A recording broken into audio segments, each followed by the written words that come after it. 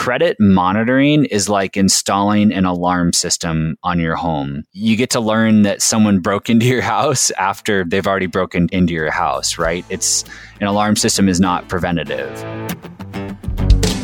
Welcome to Stay Wealthy San Diego, a show for successful professionals doing all the right things with their money and are ready to take their financial plan to the next level. I'm certified financial planner Taylor Schulte, and I'm here to teach you advanced financial planning strategies in plain English. Welcome to the Stay Wealthy podcast. Today on the show, we are talking cybersecurity. Now, before you turn off this episode because you don't think cybersecurity applies to you or doesn't have anything to do with financial planning or it's not advanced enough and you already know everything, I just want to challenge you to just hang in there and just give me a chance. There's some really important stuff and some recent changes that apply to just about everyone. So I promise you are going to learn something new here today that will help put you in a better financial position and better yet, protect you from a potential financial disaster, because we all spend a lot of time, most of our life these days, online. So just stick around. I promise you will learn something new today. Just so you're not left wondering, I'm rocking the podcast solo today while John is in Chicago delivering his riveting presentation on bond maturity and bond duration. Some real nerdy stuff, but wildly important when it comes to building and constructing a portfolio. It's really scary how few financial advisors really understand how to manage. Sorry, I'm going to go on a tangent here. Really understand how to manage bonds in a globally diversified portfolio. It's a really important piece that just often is just so misunderstood and overlooked. And so I appreciate all of the work John's done in that department. And if you're interested in learning more, I'll make sure to link to John's research papers. And I know he was going to videotape his presentation out there. So maybe we can link to that as well. So today we are talking cybersecurity, and I'm going to tackle 3 things you should go and do right now, like tomorrow, or better yet, yesterday, to make sure you and your family are completely protected. And this stuff is not a joke. It is way too important to neglect. So before we dive into those 3 really, really important things, let's just quickly talk about the basics, the table stakes, the things that you should already be doing today anyways. And if you're not doing some of these things, these are quick and easy things to go and implement. So the first one would be 2-factor authentication. This is when you go to sign into your email or bank account and it says, we're going to text you this 6-digit number, and you need to plug that 6-digit number in to finish your login. That's 2-factor authentication. Not only are they asking for your username and password, but they're also asking you to verify in a second way by sending you this code to your phone. So 2-factor authentication is a complete no-brainer. Most websites these days offer it. So if you notice that you quickly log into an important website and you don't have 2-factor set up, just go in the back end and set that up. I know it's a little annoying. You get that text on your phone. I know it takes a little extra time, but it is so, so important, especially for your online financial accounts. Another just kind of basic table stakes, using a VPN, a virtual private network. It kind of blows my mind how few people use a VPN. And, so many of us use our laptops or phones on public Wi-Fi's at the airport or Starbucks or wherever it might be. These public Wi-Fi's make you really, really vulnerable. And it's super easy to download a VPN, a virtual private network. It's an app that you just download to your computer or your phone. Some smartphones actually have them built in. You just have to go into the phone settings and say, turn on my VPN.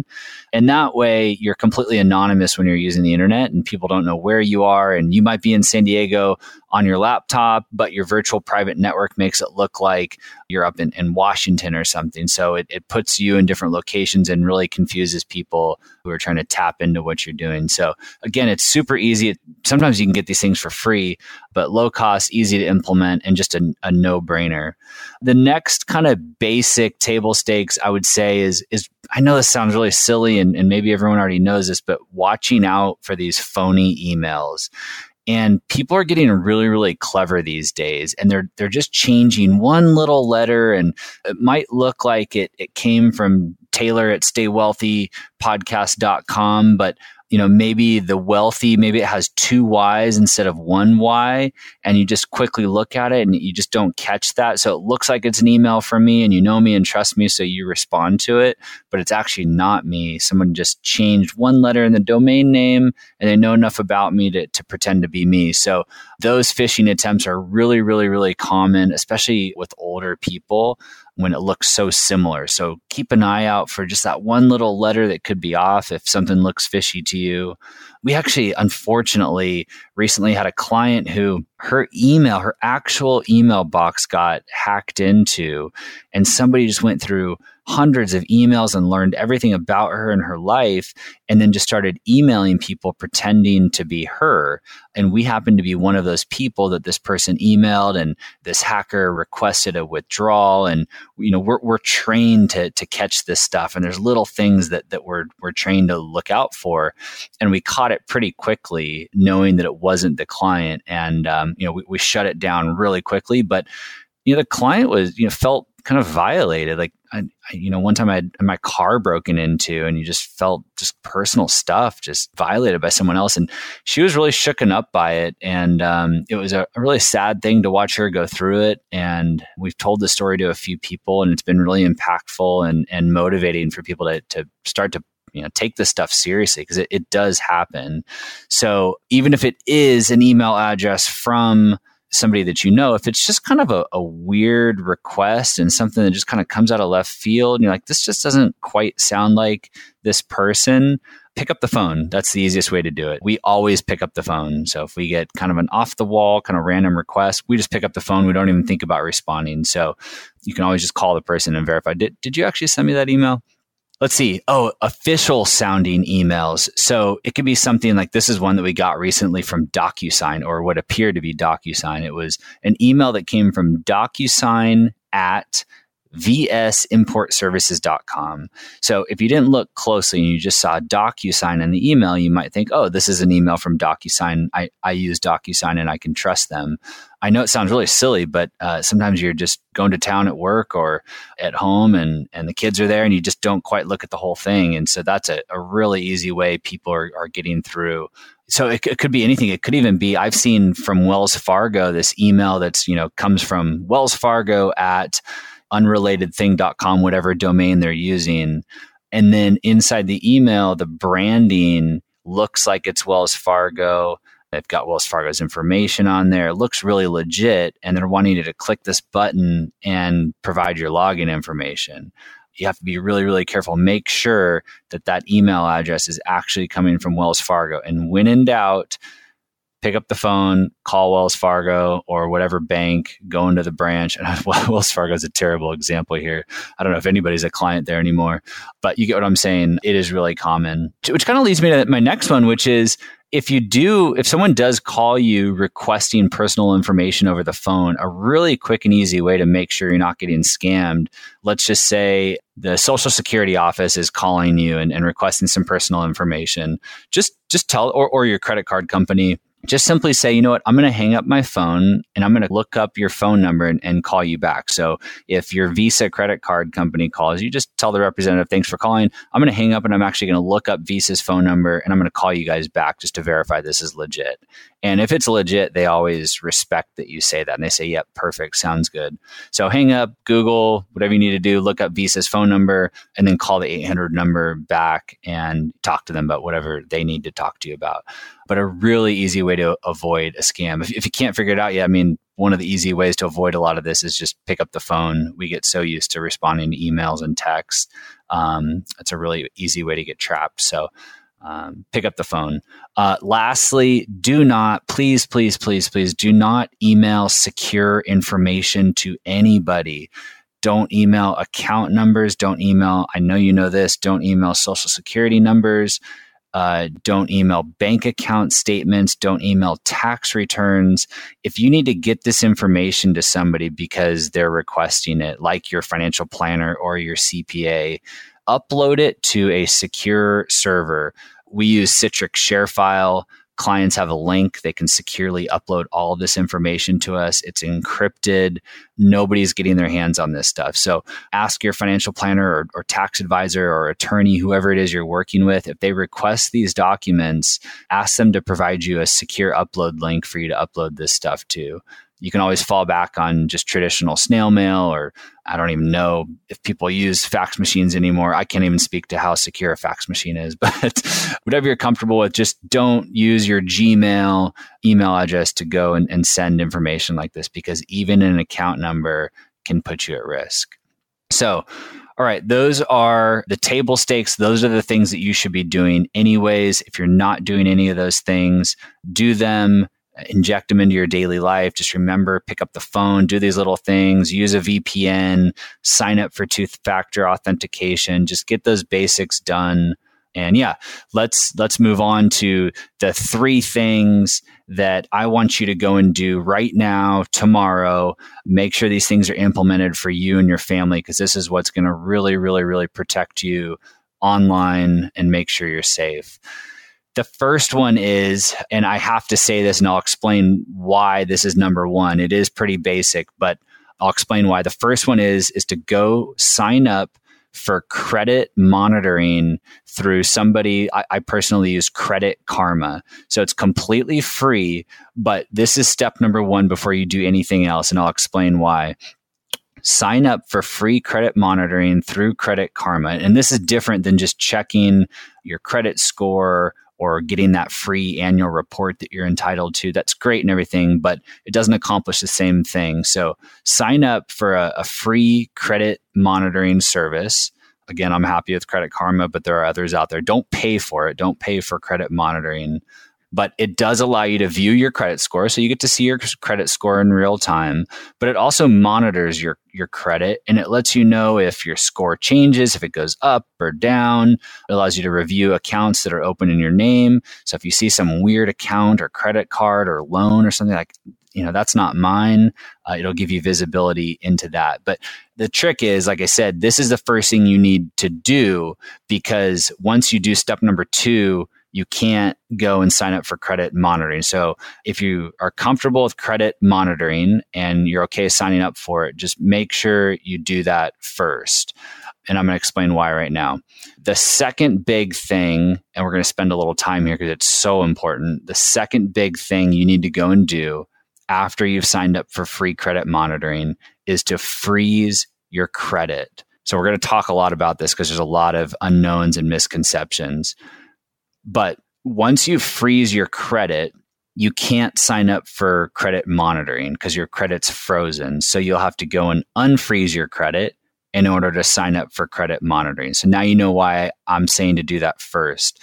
Sign up for credit monitoring, get that going, and then freeze your credit. If your credit's already frozen and you don't have credit monitoring in place, then unfreeze your credit, go sign up, and then go and freeze your credit again.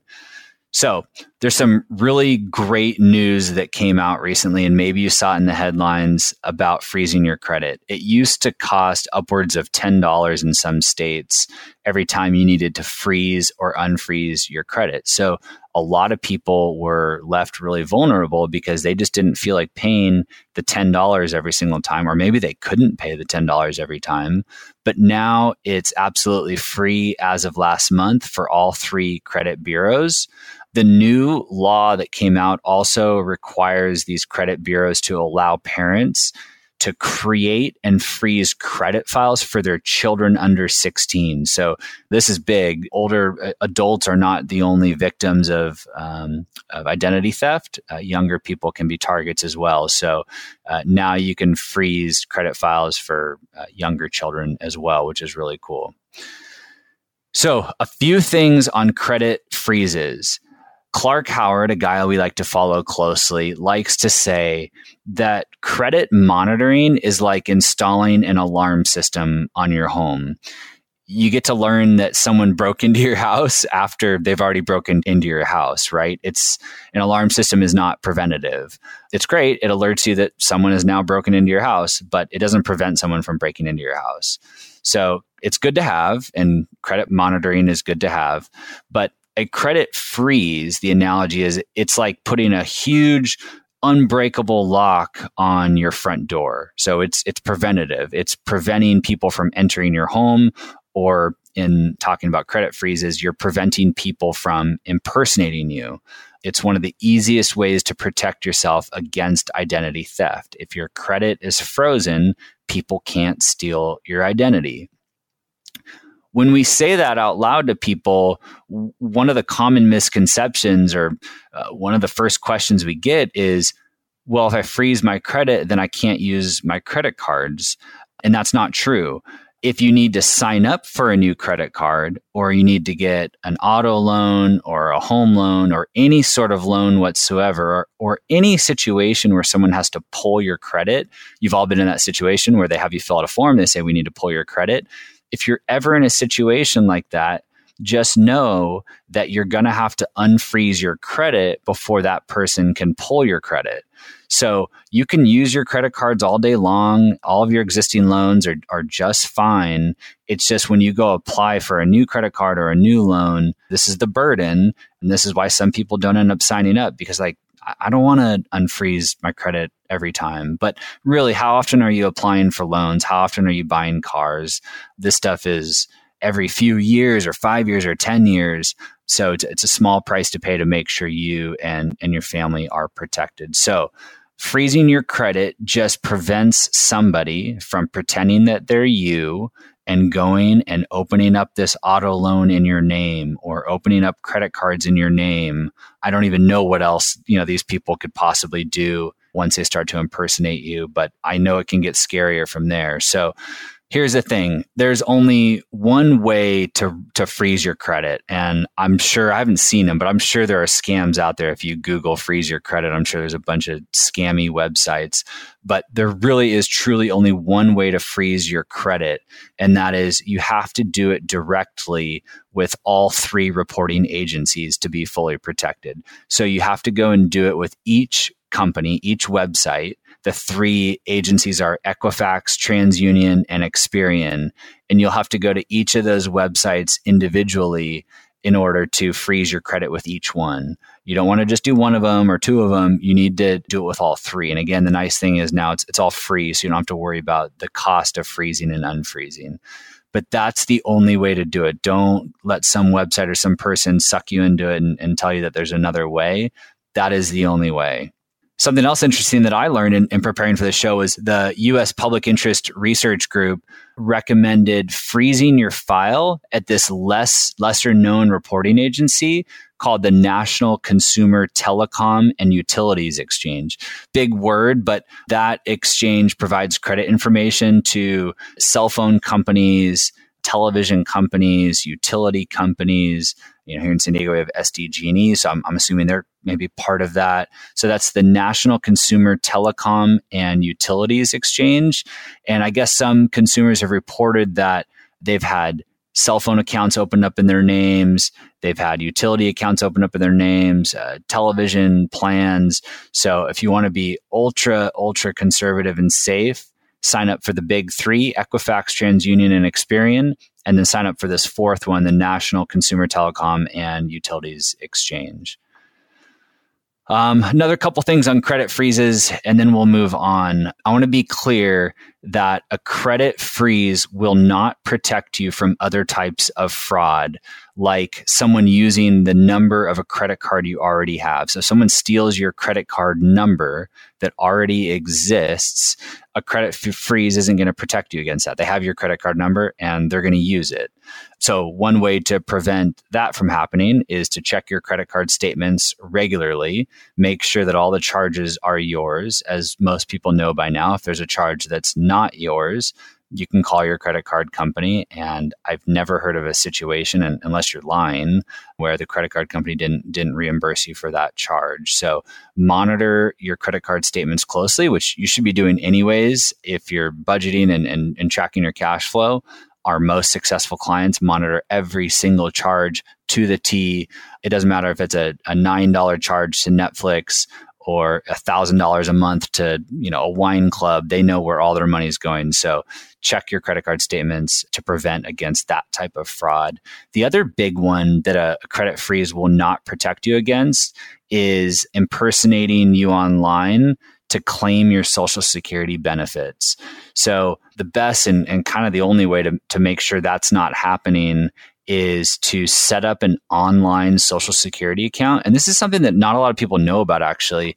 You can register online to view your Social Security statements and get all your Social Security information. It doesn't matter if you're 40 years old or 85 years old. If you're working and paying into Social Security, you can go register and sign up for an online account. And this will prevent somebody else, once you go online and register and claim your Social Security account online, it will prevent criminals, other people, from opening one first and impersonating you, and then at some point diverting your benefit checks if you're at that point. So those are a couple types of fraud that a credit freeze isn't going to protect you against. So keep those in mind as well. Lastly, when you freeze your credit with these different agencies, each agency is going to give you this secure PIN, and that PIN is going to allow you to unfreeze your credit. So when you go apply for that home loan, you'll have that secure PIN to go and unfreeze your credit. Again, you're going to have to do it with each agency, so a little bit of a pain, but you'll use that PIN to unfreeze your credit at each place. So my last little note is make sure you put that PIN number in a really secure place. If someone gets access to that PIN number, well, then they can unfreeze your credit, and you have a giant hole in your cybersecurity plan here. So put that PIN number in a really secure place, which leads me to the third thing I want you to go and do to protect yourself, which is get a password manager. Like right now, go and pick one out and download it and adopt it. That PIN number that you're going to get from those credit reporting agencies, that's going to go into your password manager along with every other password that you have in your life. I just checked my password manager the other day, and I have over 500 usernames and passwords stored in there. It's crazy how many passwords we have these days. I know 500 passwords sounds like so many, but you'd be really surprised once you add up all these things for work and personal. We have a lot of information that's out there. So a password manager is a super secure, encrypted application that lives on your computer and also lives on your smartphone. And this application stores, like I was getting at, all of your usernames and passwords for all the websites that you visit. You know, the Internet Explorer or Google Chrome or Apple Keychain thing where they ask you, hey, do you want us to remember this password for you so next time you log in, you don't have to remember it?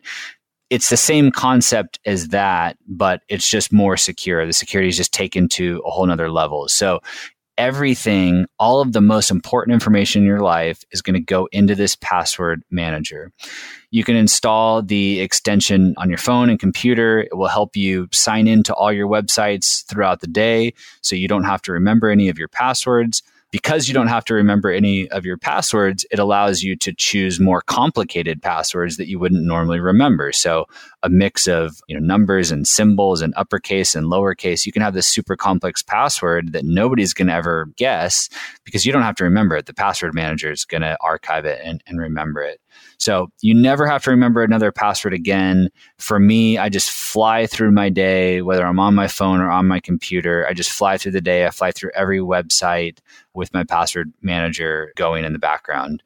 The other cool thing is it gives you a security score. So once you've got the majority of your passwords in there, it'll say, okay, you've got this password in particular that's used 50 times. You're using the same password of 50 different websites. You're at risk. Why don't you use us to help you change some of these passwords? So they will actually, the password manager integrates with a lot of these websites, and it will help you automatically start to change some of your passwords and start to mix things up a little bit. The other neat thing is it will help you create complicated passwords. So, I don't know how to create a complicated password. So I just use the password generator. I hit refresh and it gives me this nice, long, super complex password. And then we use that for whatever we're registering for.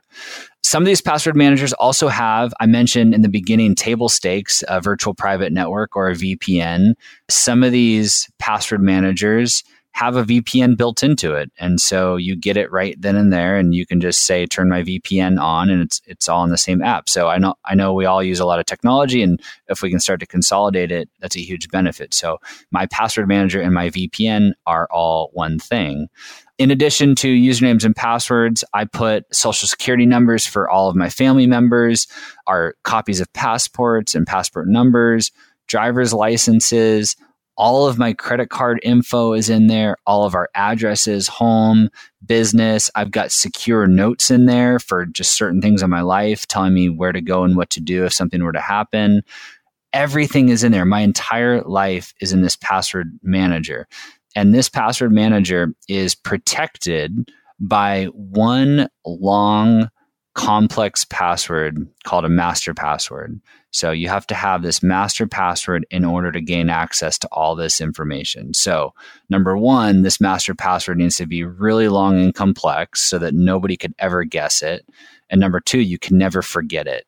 So, those credit card company, you forgot your password and there's a little button there. It says, forgot your password, click this button. You cannot do that with a password manager because they're not storing your password anywhere. And this is one of the security measures involved here. If you forget your master password, you lose everything. You lose all of your data. There's no way for you to ever get access to it. So the master password is the key into all of this information. Now, I'm not going to go into the encryption levels and why this thing is so secure, but that's very, very highly reviewed by people much smarter than me in this arena. And so I trust them and their reviews. If it's something you're not comfortable with and you prefer pen and paper, by all means, go for it. But I'm just speaking for myself here.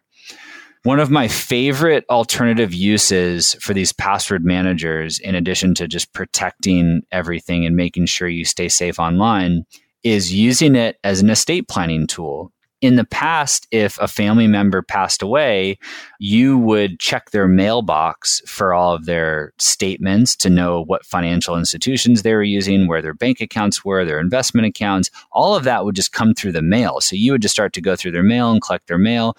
Well, now today, most everything lives online. So if a family member passes away or you pass away unexpectedly, somebody needs to know where all of your stuff is. And so you can add a trusted person to your password manager, and that trusted person can only gain access if you were to pass away. And all of your information is in there. So they can access all of your bank accounts, investment accounts, everything in that password manager. So it's a fantastic estate planning tool. If somebody in your family passes away, the last thing you want to do is sit around and trying to figure out where all this stuff is. It's a really traumatic time. You're mourning, you've had a loss. Make this stuff really easy. Make it easy for other people. If it, God forbid, it was you that passed, make it easy for the other people.